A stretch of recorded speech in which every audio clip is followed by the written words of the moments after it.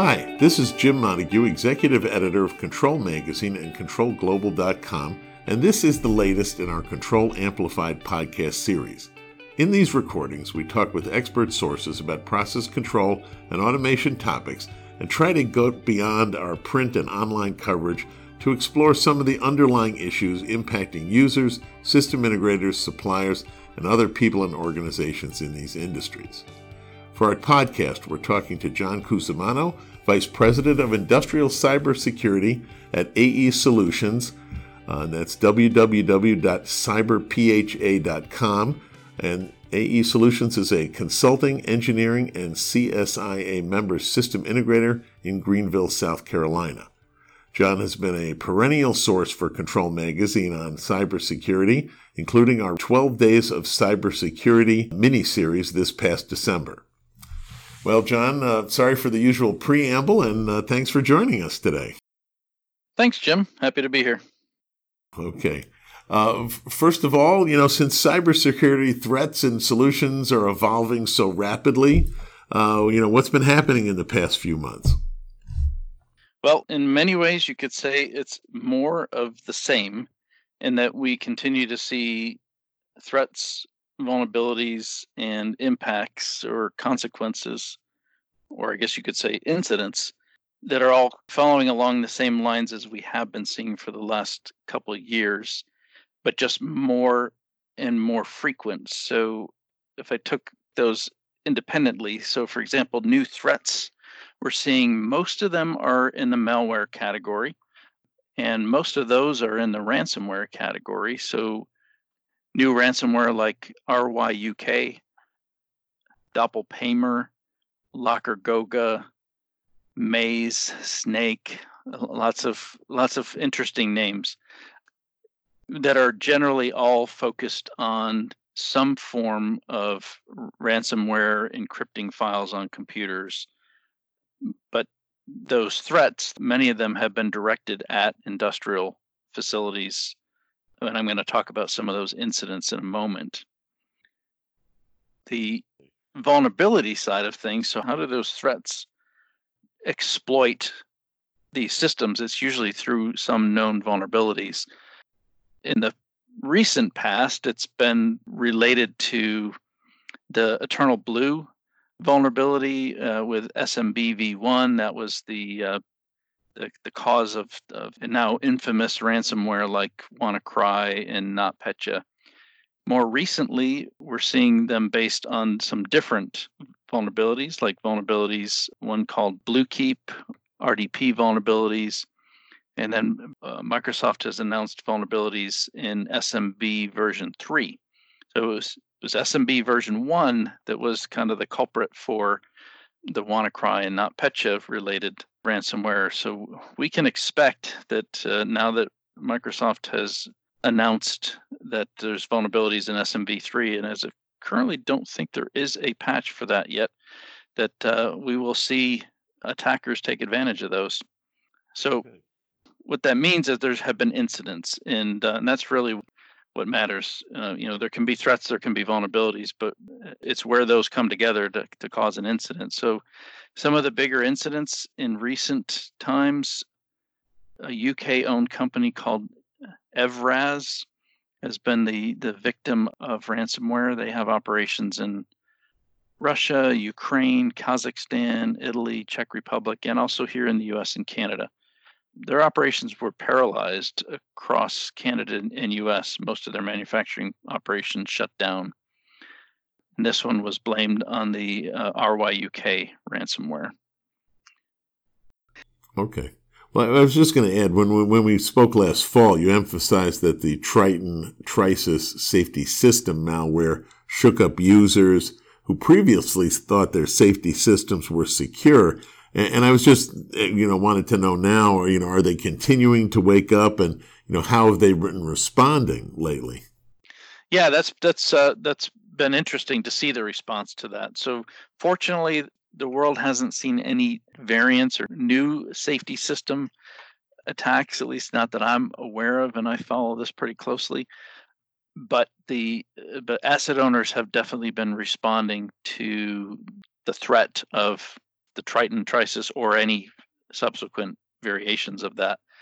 So where I've personally seen it is we've been asked to perform a lot more safety system cybersecurity assessments, particularly around the requirements in 61511, or I should say IEC 61511, which is the functional safety standard. So it's not a cybersecurity standard. It's a safety standard that was modified in 2016 to add requirements that any safety system must be evaluated for cybersecurity as well. And on top of that, we've seen companies that are actually have gone back to their internal safety system standards and add that requirement internally.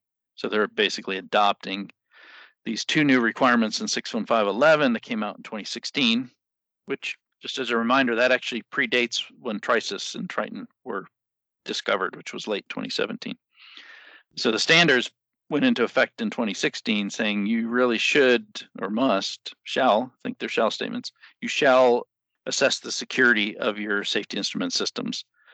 Late 2017, we actually saw a very compelling reason to do so.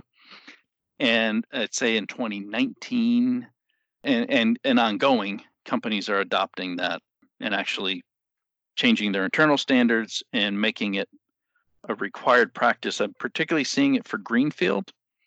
When companies are putting in new safety systems or upgrading their safety systems, they're adding that as a requirement to the engineering team to perform cybersecurity assessments. Right. So folks are doing some of the things they maybe should have been doing all along, but it's very helpful that it seems that they're doing that. And then thinking about cybersecurity as part of a safety strategy is a very popular route to take for a lot of people because conceptually, it makes it easier to approach, I guess, right? There's very compelling reasons to do so, right? So some of the things we talked about earlier are key switches and other physical measures continuing to grow in popularity in addition to the software remedies, and how can users approach those physical measures, especially if they were initially assuming that cybersecurity just meant using software only? Right. So there's certain things we find when we do these security assessments of safety systems.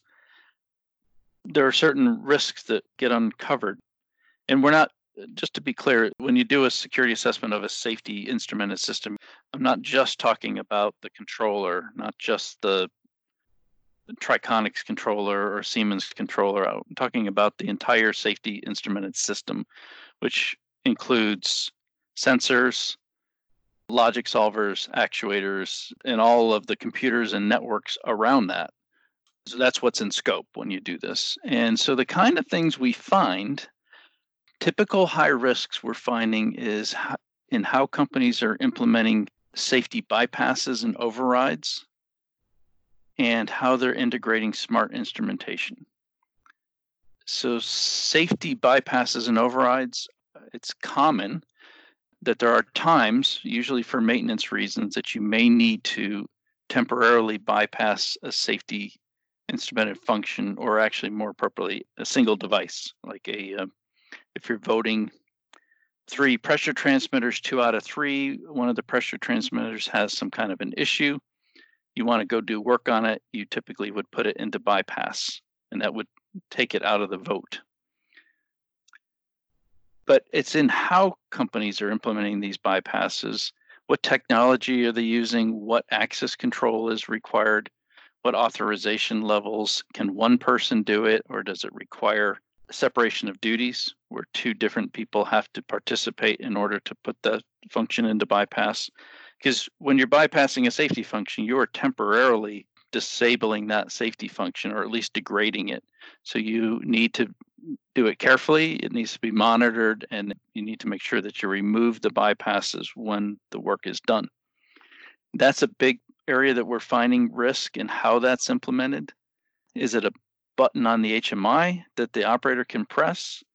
Does it require some elevated levels of privilege? Is there a key switch involved? Can one person do it, or does it require 2 people? Can it be done all remotely, or does somebody locally in the plant have to participate?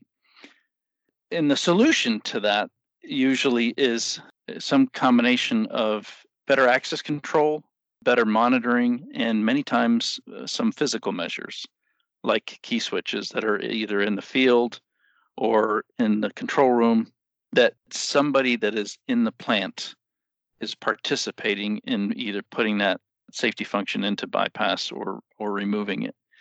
There's a lot of different solutions, but most of the time, the ways to reduce the risk are relatively inexpensive. They just require a little bit of engineering and many times some operational procedural changes. Right. So what you're talking about really is a lot of the good basic practices and hygiene that are logical and, should be well known already, right? It should be, but oftentimes it's not till you take a look at the big picture and study the safety system and the networks and computers around it, that you're able to see where there are gaps or vulnerabilities in the design, where people make a lot of assumptions about how things are supposed to operate, but they're not always seeing, until they do a study like this, they're not seeing, oh yeah, but a malicious person or a malicious user or malicious software might be able to do the same thing that I want my authorized user to do. But they'll recognize that they may not have put the controls or countermeasures in place to prevent an unauthorized user from doing the same thing. Right. But the remedies are easily accessible once you have that overall view, I guess, right? They usually are. Yeah. You can engineer a solution without necessarily spending a lot of money. Cool. What was there any other underlying cybersecurity issues or remedies that have emerged or become more prominent recently? Well, I touched on instrumentation a moment ago, and that's another area that needs to be studied a little more carefully. So smart instrumentation is great, HART, Foundation Field Bus, digital instrumentation, but how you integrate that into either your basic process control or your safety systems can have unwanted cyber exposure or vulnerabilities. A good example is smart transmitters or smart valve positioners that are part of, could be either a basic control or a safety function, but let's take safety function to stay on that same theme. So say you've installed some smart, I'll stick with pressure transmitters, some smart pressure transmitters in a safety function, and they can be connected to an asset management system for maintenance purposes, for instrumentation techs to be able to maintain those instruments, and they can do so remotely. What can often be overlooked is the fact that that instrument is part of a safety function, and there are certain parameters that if they are changed, like for example, the range on the transmitter, if those parameters are changed, it will change the safety function. So you don't want those inadvertently changed. And if the instrumentation can talk to an asset management server that is usually sitting up at level 2 or 3 in the control system hierarchy, Purdue model, that you could actually be implementing change at level 0 in your safety strategy from a device at level 3 with many times no additional controls or barriers other than access to that asset management server. So that needs to be looked at. And there are remedies to that. Simple things like most instrumentation products do have an integral key switch, or actually usually a dip switch, that you can put it in so it's in write protect mode. So you cannot change critical parameters remotely. That's one solution. Other solutions might be to put those instruments in a separate group with additional access controls, and really, or even a separate asset management client for those devices. Again, you can engineer solutions. They're not typically all that costly. You just have to recognize the risk in the design and make some appropriate changes. And safety systems have always merited and required an additional level of awareness, beyond the regular control. So a lot of this should be familiar to, or at least approachable by folks pursuing cybersecurity as well, correct? Yeah, that's correct. It's an interesting situation because in many cases it's the technology that's enabled us to do some really great things, but it is introduced vulnerabilities that weren't obvious to the people that installed them. Remote access is another good. We didn't go there, but remote access is another technology now that's readily available. There's lots of ways that you can implement remote access. And again, you have to make sure that when you're introducing remote access to your control systems, that you're doing it in a secure manner, and that you should go and even an extra step on your safety systems. And many companies just say there is no remote access to safety systems. Others do it, but they want to have at least one additional layer of protection, if not more.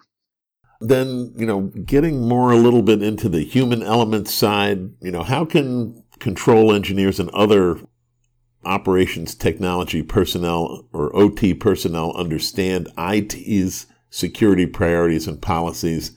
And then how can IT appreciate process operations and safety priorities? And also, how can they learn to work together on cybersecurity? Is it just better leadership by senior management, or what's needed? Yep, it's an ongoing challenge that industry faces. And the interesting thing that I found is that industrial cybersecurity is the thing that is forcing IT and OT to work together, because it's a problem that neither group independently can solve.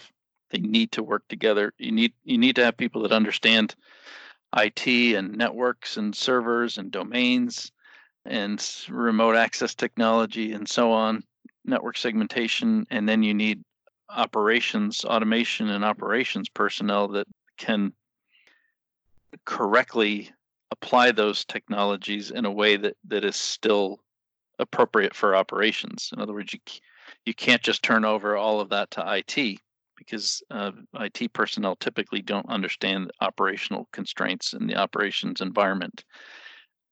But the automation people don't have the skills many times to implement.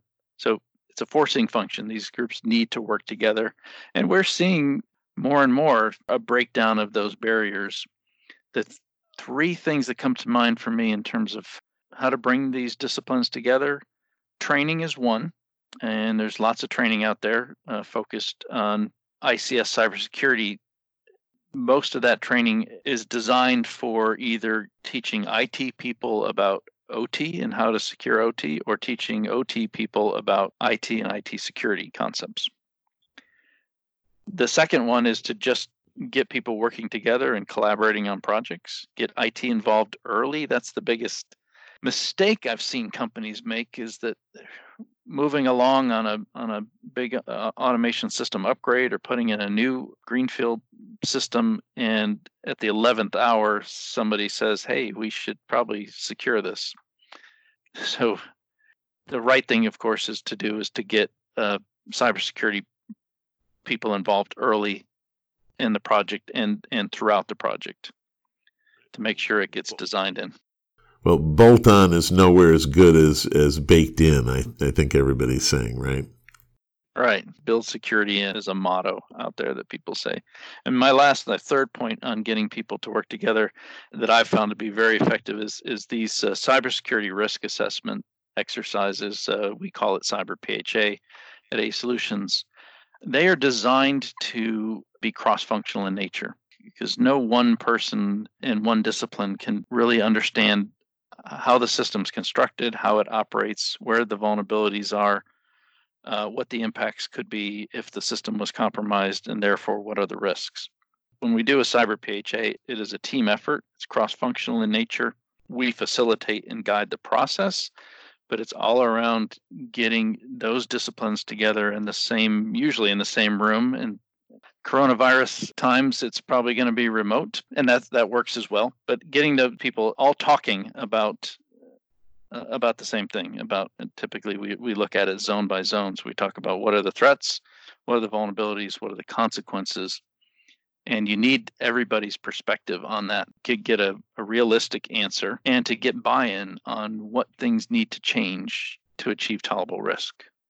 Yeah, and also on the teaching front, I know we talked earlier about AE Solutions recently partnering with the SANS Institute to offer the one-day class, ICS Cybersecurity for Managers, which is based on applying the NIST cybersecurity framework and the ISA/IEC 62443 standard. So how's that effort going lately? And then how's the focus or curriculum, been updated at all recently? Going really well. So we just ran the course for a second time on March 4th at the SANS ICS Summit in Orlando, just in time before all flights were grounded. The class was full except for a few that just couldn't make it due to their company's travel restrictions at the time. But we got great reviews from the students, and we did make some improvements from the inaugural class was in October of last year in Houston, and then this the second one was in March. And SANS has decided to run the course again at their fall summit in Houston. And we are actively working on making that course available online very soon. There we go. Netflix and YouTube. You can imagine what one of the drivers is. Exactly. Well, any avenue is a good one as long as it can get across. I'm glad to hear that it's succeeding well, and yes, online and Netflix and whatever would be a fine, especially maybe that people have some extra, time on their hands perhaps to update. And that always, during, the recessions or there's not as much business, people do have time to, retool and relearn, and this could be a good opportunity for that. That's right. That's absolutely right. Okay, well, John, listen, that was a fine update on cybersecurity. A few weeks or months had gone by, and I was like, man, I wonder what's happening. So now I know, and thanks for the update today. Oh, great. Yeah, thanks, Jim, for having me and for hosting the podcast. Terrific. Okay, this has been, as we always say, another Control Amplified podcast. I'm Jim Montague. Thanks for listening, and please remember that Control Amplified podcasts are available on most podcasting apps, such as the iTunes Store and Google Play, and, of course, always at Control Magazine's YouTube channel. Plus, you can just listen at controlglobal.com at any point. And thanks again for listening, everybody.